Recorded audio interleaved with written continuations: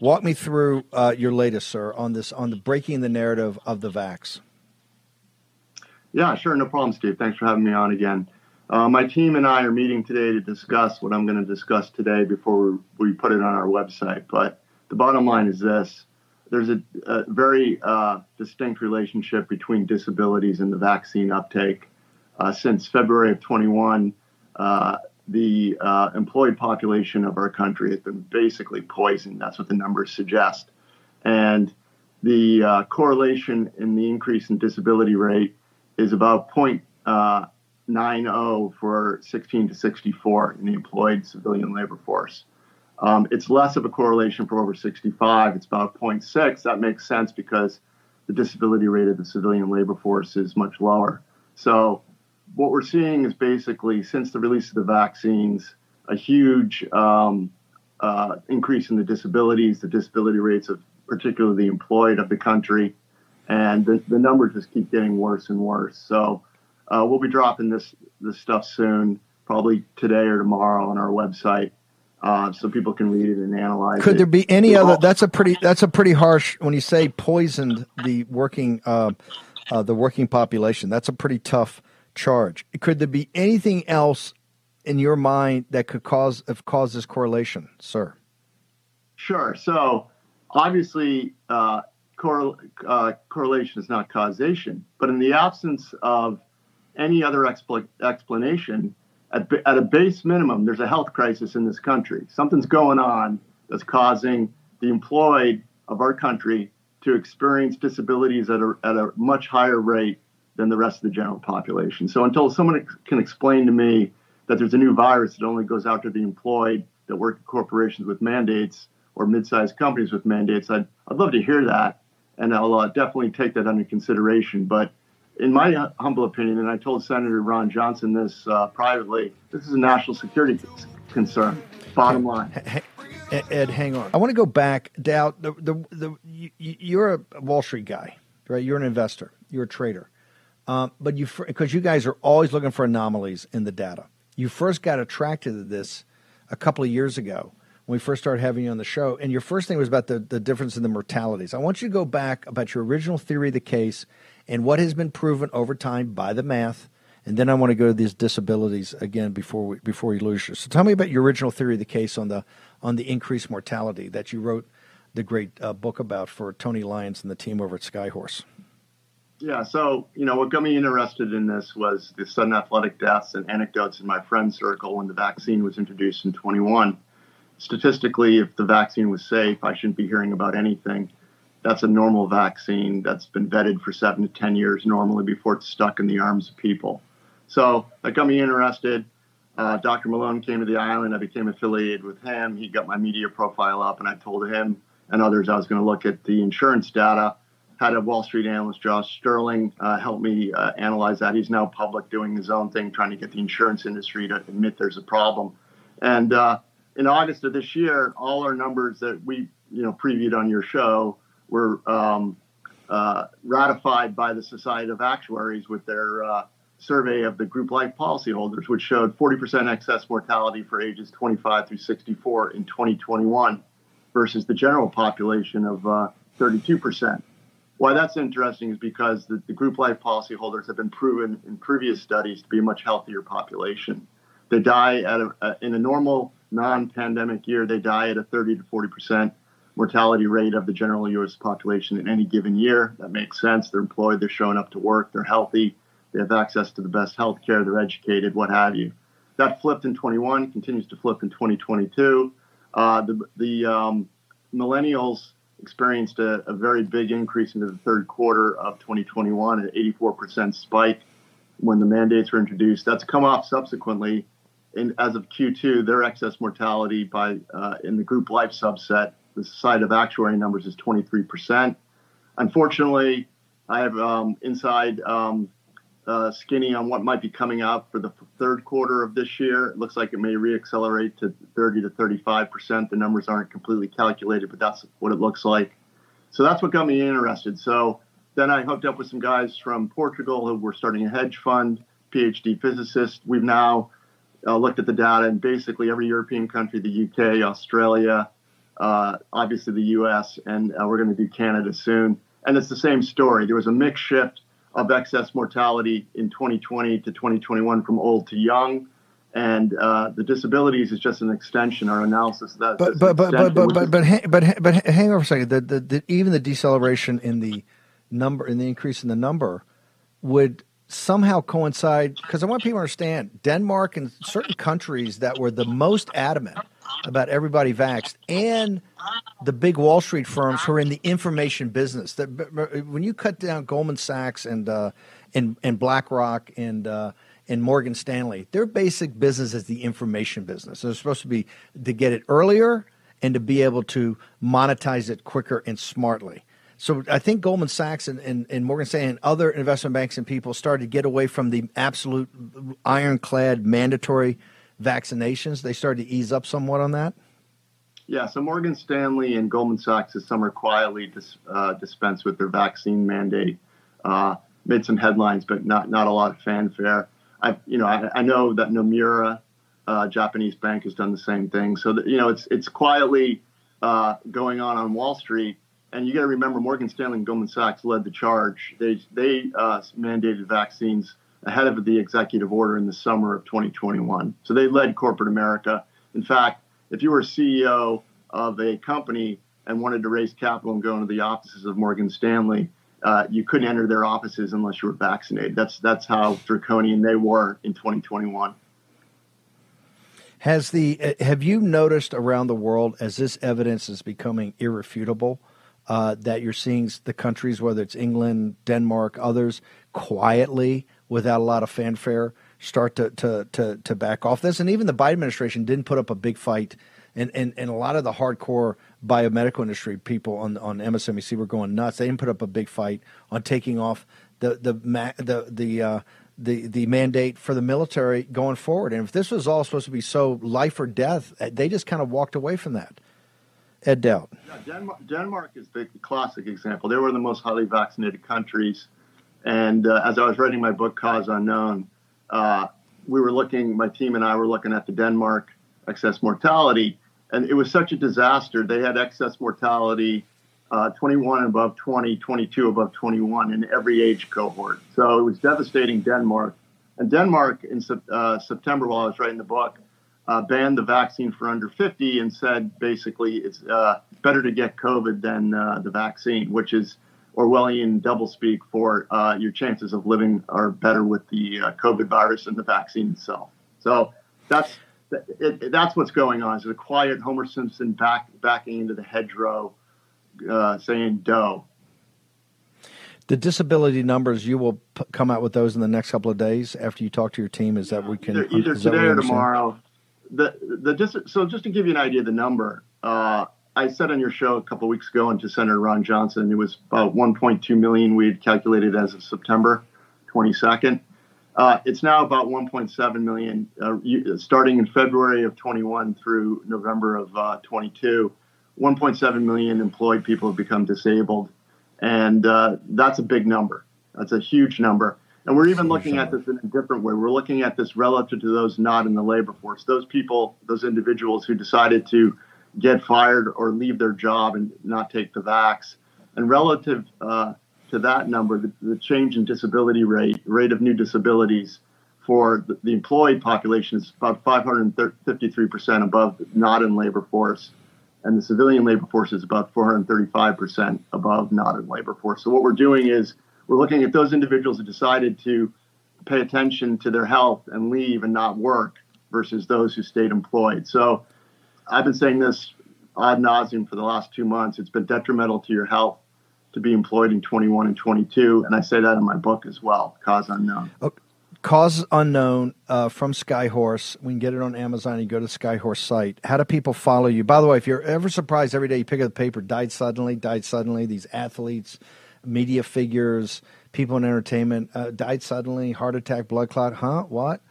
Read Cause Unknown by Ed Dowd. Ed, how do people follow you on social media? Because they got to. You're putting up great stuff all day long. Still banned on Twitter, on Getter at Edward Dowd. And I have a personal website, theyliedpeopledied.com. And also, you can check out the Humanity Project at financetechnologies.com, spelled PHI rather than F, where we basically have all the evidence of all the crimes, and the disability data will be there soon. Ed, you're a hero and a patriot for this, and I hope the GIMP, Elon Musk, I call him the GIMP, I hope the GIMP understands is not going to be taken real until Miles Guo, Ed Dowd, and other people up there are on Twitter nonstop. Thank you, sir. Honored to have you on here. Thank you, Steve.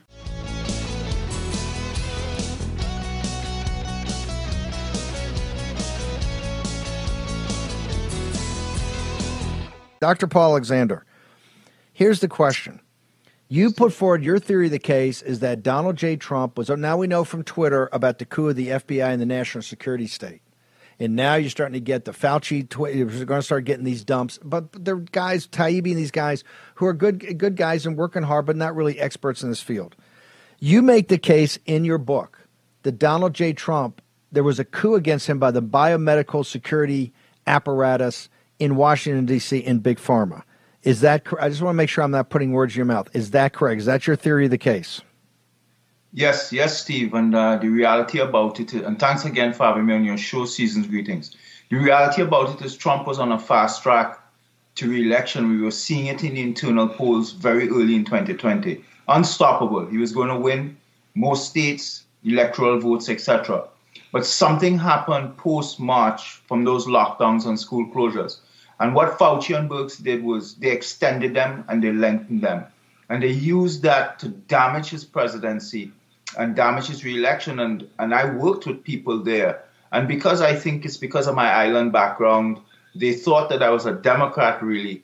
They confided with me with things that was shocking to me, that they literally said that they worked at CDC, NIH, FDA, NIAID, the deep state. There really is one, a bureaucratic deep state, to work against Trump on a day-to-day basis, to make his messaging ungovernable, unmanageable, and devastating.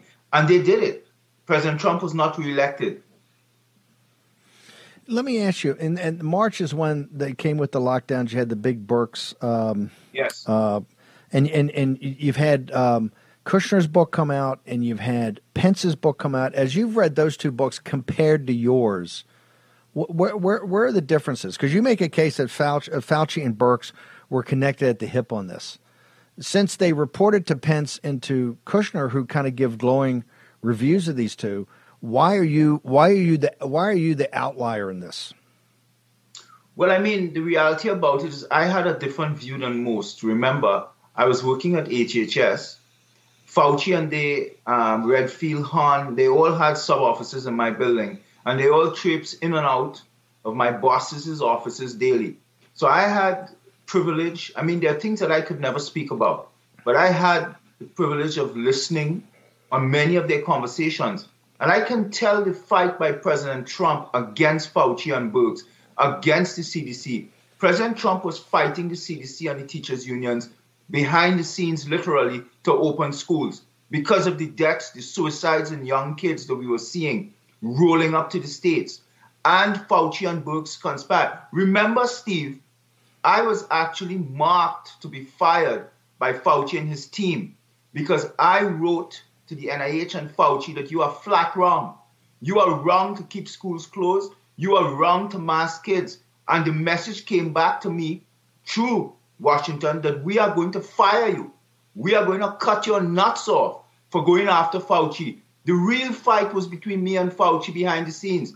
I was waging that with Scott Atlas against Fauci and the NIH and CDC. Yes, it was a battle. President Trump is not president today because of the lockdowns and school closures that Fauci and Birx maintained, prolonged, and ensured. They worked against him. Birx said that in her book. She said, I slow walk data, I withheld data. This must be investigated by Jim Jordan, by Senator Johnson, and these people must be.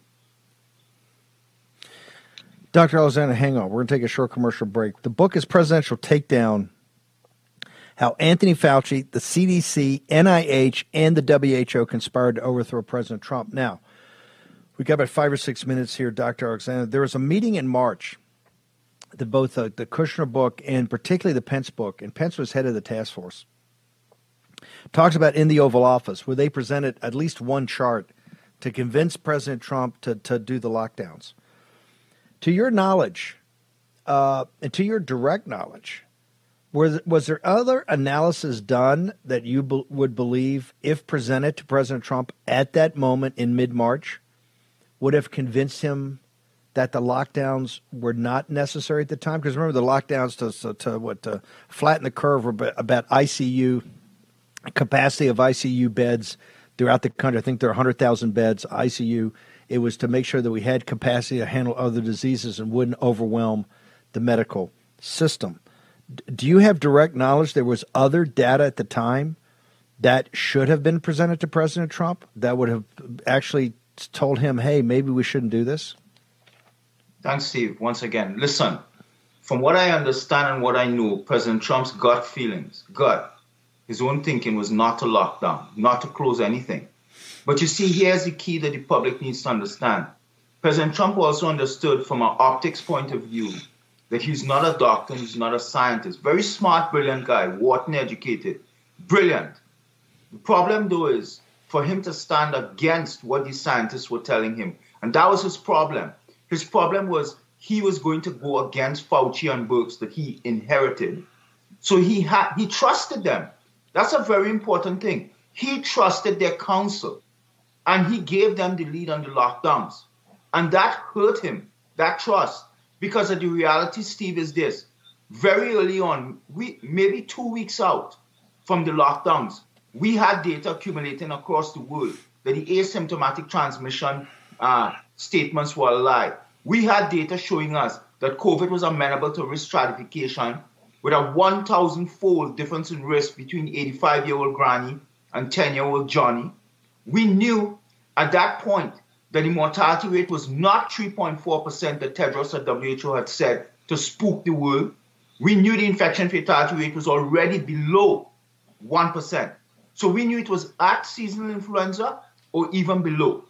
And the reality about it is they spooked Trump principally, Steve, with the fraud PCR test. It is that PCR test with those infections daily that they were putting up on those charts on the task force podium that was spooking Trump and spooking all of us because they were showing us infection. But they knew that the PCR was overcycled over 24, 25. Once you cycle that test, and it's a process, it's not a test, over 24, you are going to get as much as 95% false positive. I am trying to tell the American people, Fauci and Birx locked the society down in 2020 and parts of 2021 with 95%. 95% of you who were taken out of the workforce, taken out of schools, businesses shut down. That's why so many committed suicide. It was false positives. That's the issue. It must be investigated. They knew they were defrauding Trump with that fraud PCR test. Because today, John Ioannidis at Stanford shows that the infection fatality is 0.05 per person 70 and below. We should have never, ever, ever locked the society down. We had early treatments. We had effective treatments. The McCullough, they were telling Trump, telling them, this is what will work. Do not lock the society. Open up. Protect the vulnerable. Protect Granny in the nursing home. Protect her, yes. But let the rest of society live freely. No school closures. Listen, Sweden operated with 0 school closures, 0 masks for all their children and not one death. Targeted interventions for those that had chronic or had comorbidities. Well, one last thing that we've harped on, I want to hear from you. The chart they put up was a mortality chart on projections. And one of the things we kept hammering on is that they were going to the University of Washington, Seattle. They were going to, I think, Southampton University in England, and they were going to Hong Kong. And I think Johns Hopkins. People were putting up their own modeling. And I kept asking, is this like a company? Why don't I see Fauci's model? Why don't I see Birx's model? Why don't we see CDC? I'd like to see the government's model, not their assessment of this kind of blended, like a Real Clear Politics poll. We only got a minute. Did you ever see by firsthand any internal modeling that they actually did on their own that was different from just taking compilations or looking at third-party modeling on mortality, sir?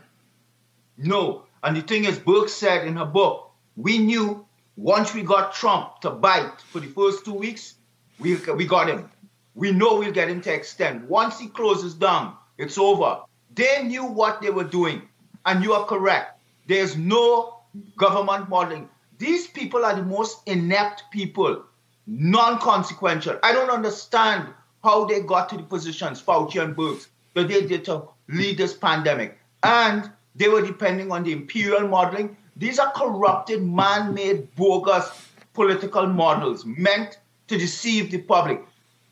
Steve, no lockdown in the United States and the world worked. No school closure. We did the science. We did the research. Every single thing Fauci and Burke. And that task force did fail.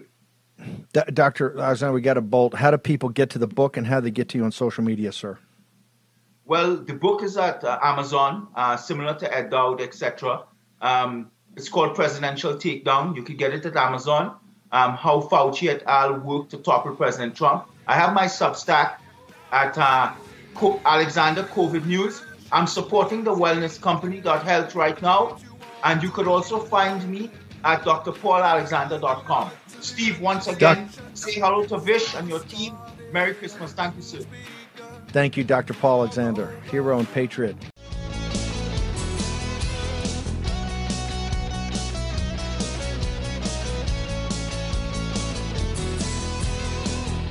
We've asked Kari Lake to come on. Kari, we had Todd Bensman on, and it looks like reports are coming out that Title 42 may be lifted tonight. In fact, the Biden regime on Friday night, late, when so much of the topic of conversation was your lawsuit in this obviously stolen election in Arizona, they dumped on Friday night late that November was the worst month, I think, in the history of the country as far as the illegal invasion of our country, with over, I think, 200,000 more and 150,000 or 75,000 to 100,000 getaways. So just horrific numbers, which October, November combined are worse than actually a year. What is your sense in the great state of Arizona is what's going to happen, whether it's tonight the Supreme Court does it or tomorrow night or in the next couple of days? What is going to happen to the great state of Arizona when the Title 42 is lifted and remain in Mexico is not enforced, ma'am?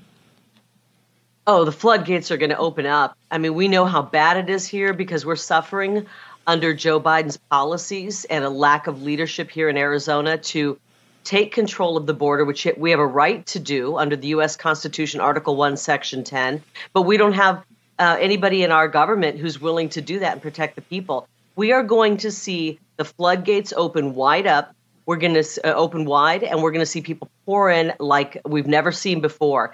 And watch as we watch the drug addiction and the drug overdoses go even higher. You talked about the numbers, Steve, that you just got. November was the worst month.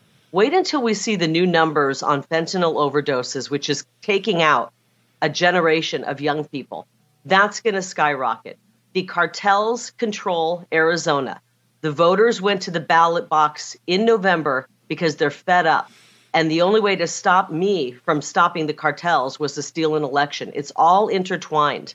And we're going to watch crime go through the roof, even higher than it is.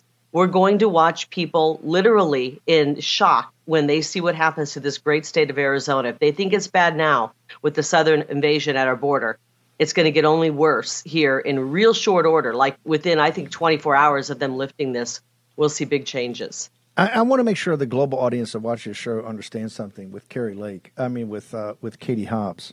Katie Hobbs is running, and one of the people on her ticket was actually a lawyer for the cartel, right? Who ran for Secretary of State, who would be managing the elections in the future. Was a lawyer for the cartels. Your message was so powerful that Abbott immediately said, "Oh, I'm going to declare invasion on the southern border too. I'm going to declare invasion on the southern border." And Ducey started putting back up the Mack trucks down the border. He was so humiliated by what you did.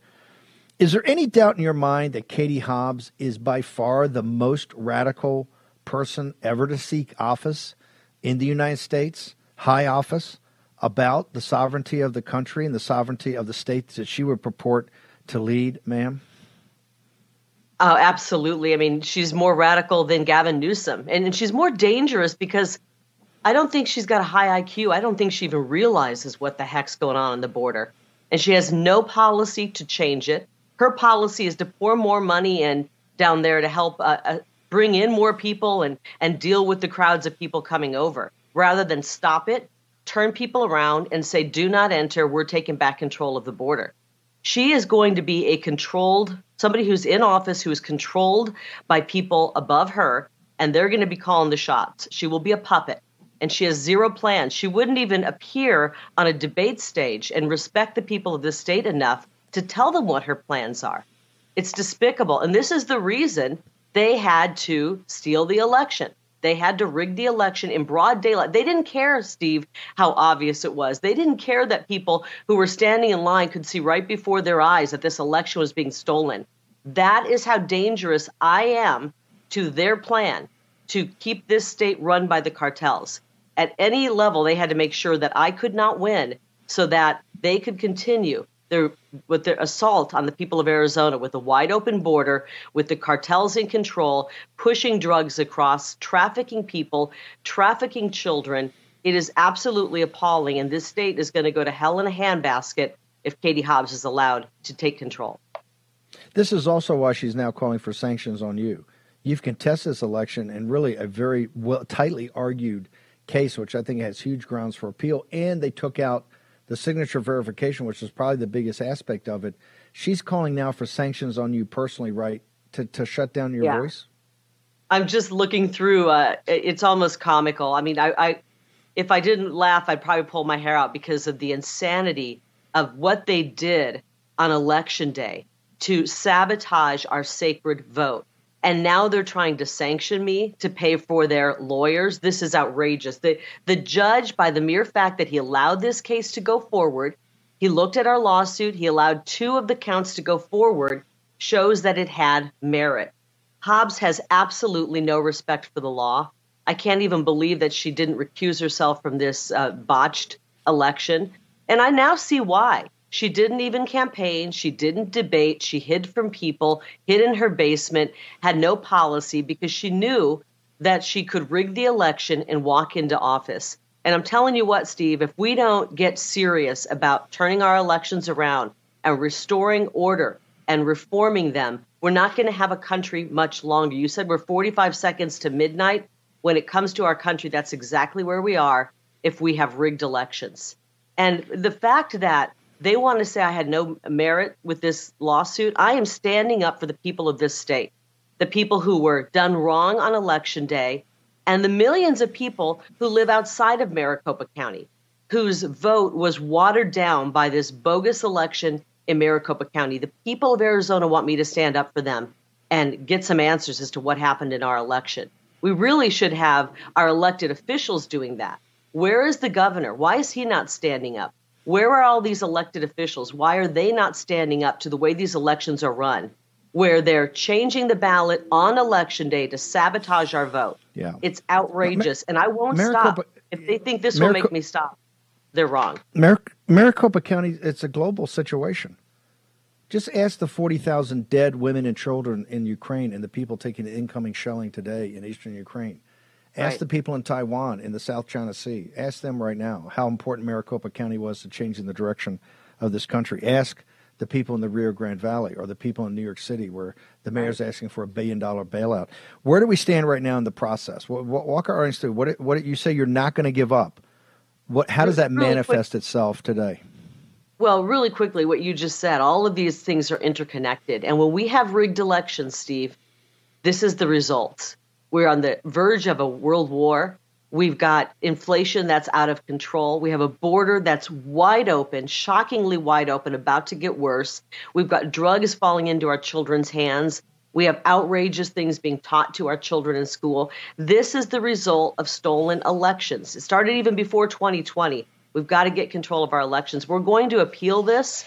We've sent our response when it comes to the sanction. We've sent our response over to the judge, and we think that we had absolute merit with this lawsuit, and we're going to appeal it and take it even higher, because we believe that if we can even get some of these other counts, you mentioned the signature verification. If the good people of Arizona saw what constituted a fair signature on these mail-in ballots, I guarantee you they would stand up and say no more mail-in ballots. It is outrageous what they let go through as a real signature. Nobody in their right mind, if you were blind in one eye and half blind in the other, you would not have approved these signatures, and they're letting them go through by the tens of thousands. As far as the process goes, are you going to appeal this week? Because I think the inauguration would be next week. So you're going to appeal this week? We're appealing this week. As a matter of fact, right before I came on, I was on the phone with my attorney. I'm going to call him as soon as I'm done here, and we're going to work through our appeal plan. You know, this is a shortened window. That's why the trial came on so quickly, and we only had 2 days to prove our case. We had hundreds. We had 1,000 documents for the judge to go over, hundreds of pages for him to look through. He told us he was going to look through those before he made his ruling. We had all kinds of witnesses who worked with MCTEC, who talked about a lack of chain of custody, who talked about a lack of signature verification. We have so much evidence in this case. We wish we could have presented it to show the whole world in court, but we only had 5 hours to make our case, which is very unfortunate for the people of Arizona.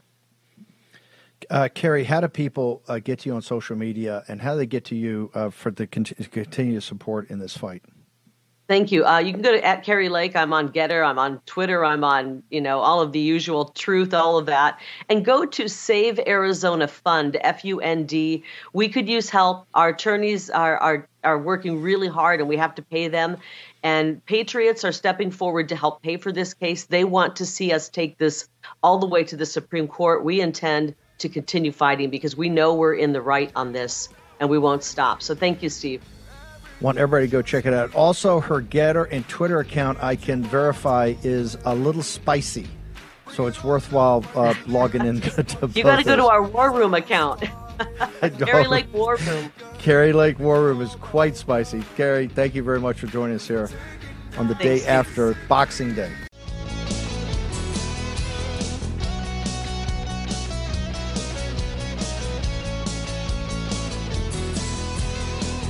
I want to bring in Frank Gaffney.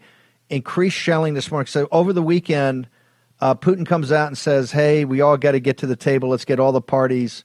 The foreign minister of the Ukraine comes out and says, hey, we've got 10 items. We're prepared to come to the table. We should do it at the UN. We got 10 items, including there should be war criminal tribunals. You got to give back Crimea. You got to, I mean, they're not, you can't probably meet any of these, but at least they're saying we're prepared to come to the table. The Lavrov said, hey, we've got a list of demands too, and if they don't meet our demands, we're going to let our artillery determine this. And nobody better for field artillery than the Russians, as they've proven time and again, and they are unloading right now in eastern Ukraine. It is back to World War I type, grind it out. Frank Gaffney, as disturbingly, because we're the de-escalationist in the war room is, de-escalationist in Ukraine, to focus on our southern border, but it's quite scary. You, the Committee on the Present Danger, many of my best contacts throughout, says there's something that's a little uneasy now about Taiwan and the ramp-up of this kinetic show of force of the Chinese Communist Party. What say you, sir? Well, I'd like to come back to the Chip Roy question with you, but for starters, let's just say I think it's no accident, comrade, as the communists like to say, Steve, that you've got things hotting up in Ukraine at the very moment that the Chinese look as though they could go for it at any moment. And this is one of the most important takeaways from the analysis that our Committee on the Present Danger of China has been doing for about 4 years now, by the way, is the Chinese have inexorably enhanced their ability to essentially go from a standing start to some kind of operation against Taiwan. It could be just a blockade. That's relatively easy. It could be fifth column operations supported by special operators, not out of the question by any means. It could, though, I'm afraid, involve much more far-reaching attacks than just on Taiwan. We see a very high altitude aerial surveillance platform over the Philippines at the moment, staring down at Subic Bay, where we might be restoring our presence, something you remember from the old days. But whether it's South Korea, which is now getting a lot of very annoying action from the North Koreans, or whether it's Japan, which is being threatened not only by the Chinese, by the way, but by the Russians and the Chinese in a series of military exercises clearly aimed at Japan and its islands in close proximity to the islands of Japan. Maybe it's, Guam. How about that? Maybe it's our carrier battle groups. Maybe it's even Hawaii. Not least, Steve, because Chi Hao-chen, about 20 years ago, he was the defense minister of China, general officer, said in a closed meeting of party cadre, there's going to be a lot of talk about Taiwan, but the main enemy is the United States, and we're going to be acting against it. And they've got a lot of efforts underway, I think, to do just that. So this could go ugly very, very quickly. And I think that the point is, we've been saying for, at least since April of 2021, there are specific things that we could do to make that a much less appetizing idea for the Chinese Communist Party. By and large, none of them have been done.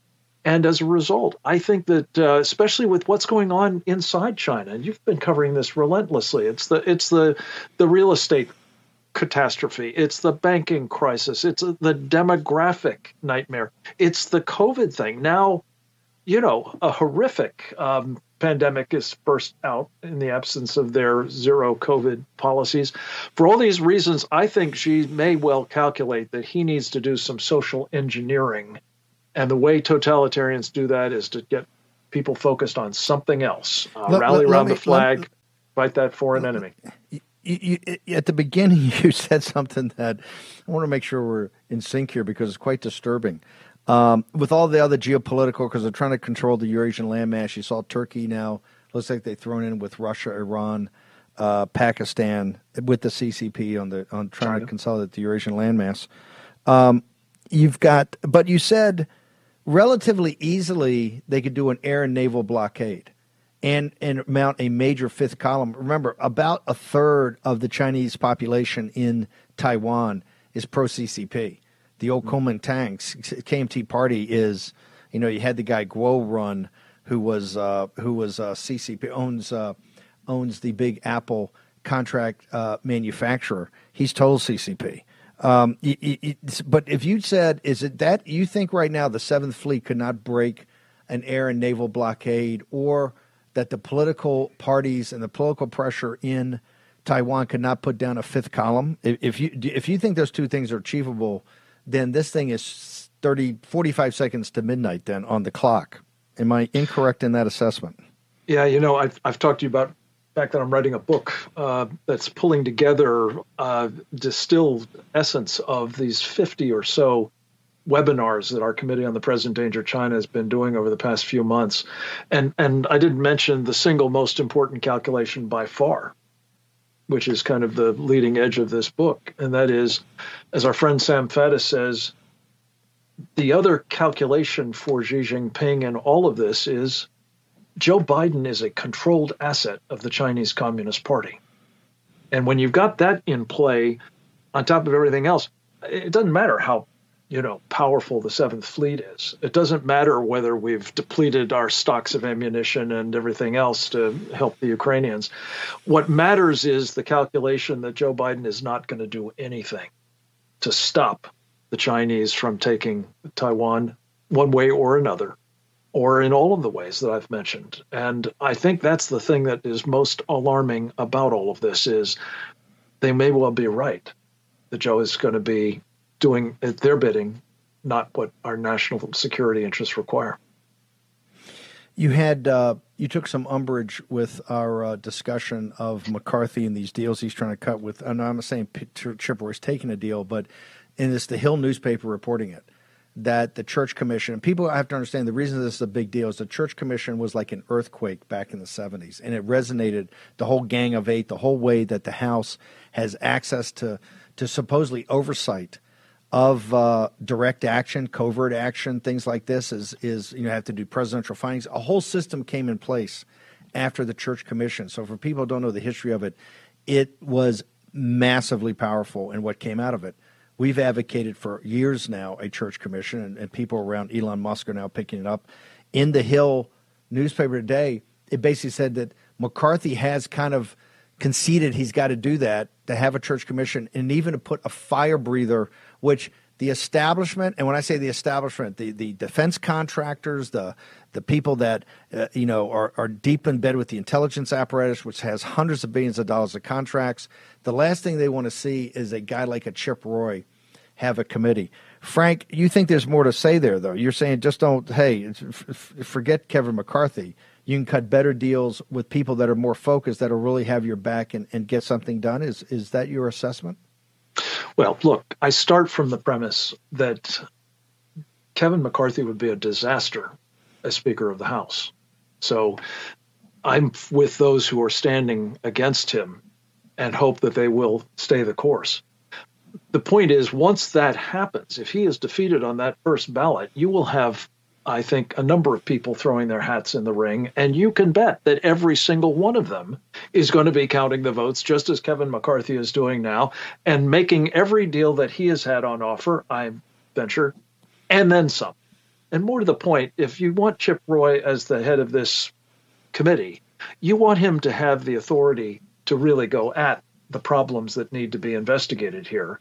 And I don't think that's going to happen under Kevin McCarthy any more than it happened under Paul Ryan with Benghazi.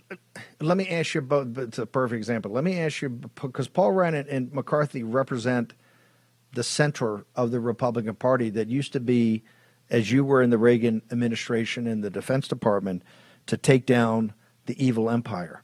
What is your argument against Kevin McCarthy, given that you're the tip of the spear in really take down the CCP, sir?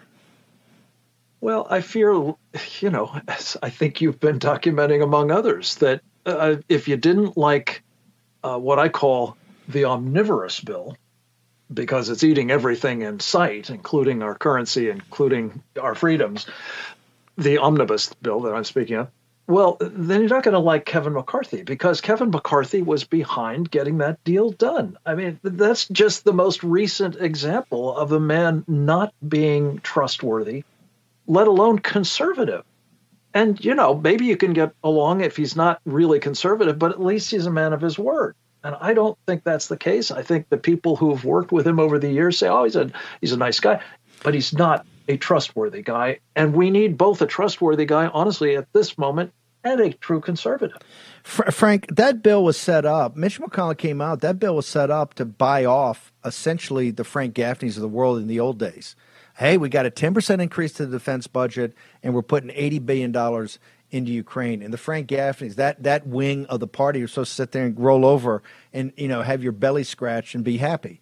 Is that not the case anymore? Look, there was something in it for everybody. That's how it got through. The fact that they put the defense appropriations bills in it appealed to some of us. But again, Steve, I commend you and the War Room for what you've done on this. There's a lot of bad stuff in that defense appropriations bill, policy-wise and so on. And so, look, I think we've got to be looking at this. The challenge that I'm talking about is going to take a whole of society effort if we're going to survive the onslaught that the whole of society threat the Chinese Communist Party represents to us is going to be defeated. And I don't think, having your particular piece of the big picture that satisfies you and you'll ignore the rest of it is going to work. We're going to have to pull together, but we're going to have to pull together, I think, on principled conservative grounds. And we need leadership that stands for that. For reasons you've just described, we don't have it in the United States Senate. And I think behind the scenes, we didn't have it with Kevin McCarthy in his present role, and we certainly won't have it in the future. Look, I'd like to think that any deal that he's going to make is going to be honored and that the prices are going to be very high for those deals. But I don't believe that's the man's character. I don't think that's what we're we can reasonably expect from him were he to become the Speaker of the House. I don't think it's going to happen, Steve. I think our team needs to stand against it and then make deals with the next guy to get it done properly. Frank, how do people, particularly the seminars, you've had 2 a week, one about the inside game, the influence of the political war of the CCP, the people's political war against the United States from the inside, and the other is the external. How do people get to the seminars? How do they get to you at the Committee on the Present Danger? It's really easy. PresentDangerChina.org. We've got a subscription there. Sign up for them. You'll get noticed as we're down to just one per week these days, but we're covering an enormous amount of material, and it's really vital. Everyone listening to this program, you're way above average in terms of understanding this problem, thanks to the War Room. But you need to be deeply knowledgeable about it because of the danger that's now at hand. Yeah. No, but this is the dark valley of the 30s. We're inexorably going to be drawn into a kinetic war because of weak leadership. Frank, thank you so much. Honored to have you on here, brother. Thank you. We'll get everybody to go over there today.